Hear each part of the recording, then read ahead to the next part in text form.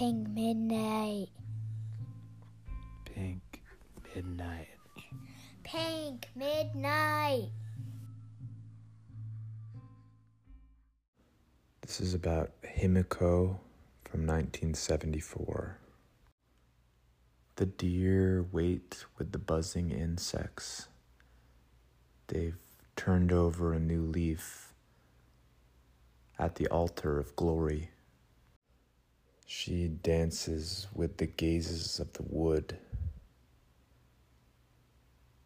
The altar of the sun commences, spiraling downward through the trees, flecking and eroding the lens. The deer disperse in the slow motion of her strangulation, slipping through the shadows of trees overlapping as the cross fades.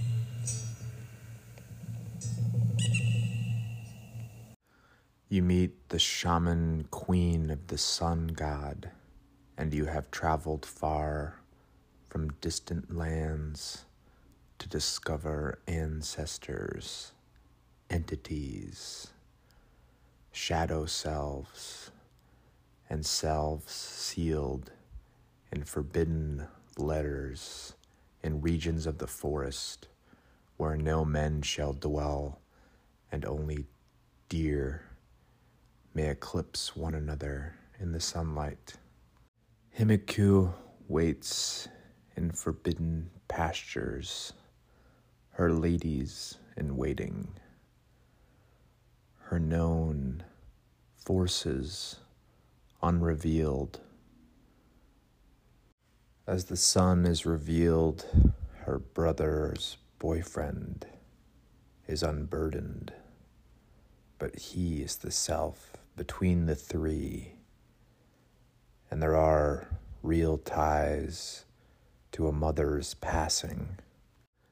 There is a creature beyond where the gods bury their servants, where there are horses who run in winds, their hair fly back after a moonlit ecstasy, and they know they are creatures never to be reached. His tunic is sadly soiled, and so he must fall into the cloth she weaved for a god. Sometimes the gods need pathways for our bloody tears, as others celebrate, eat, dance with chickens, and paint our faces the color of a certain sun.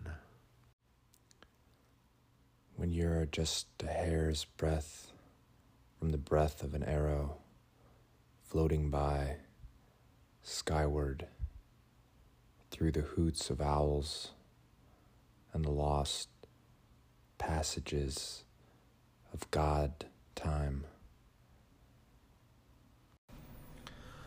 Thank you for tuning in to Pink Midnight.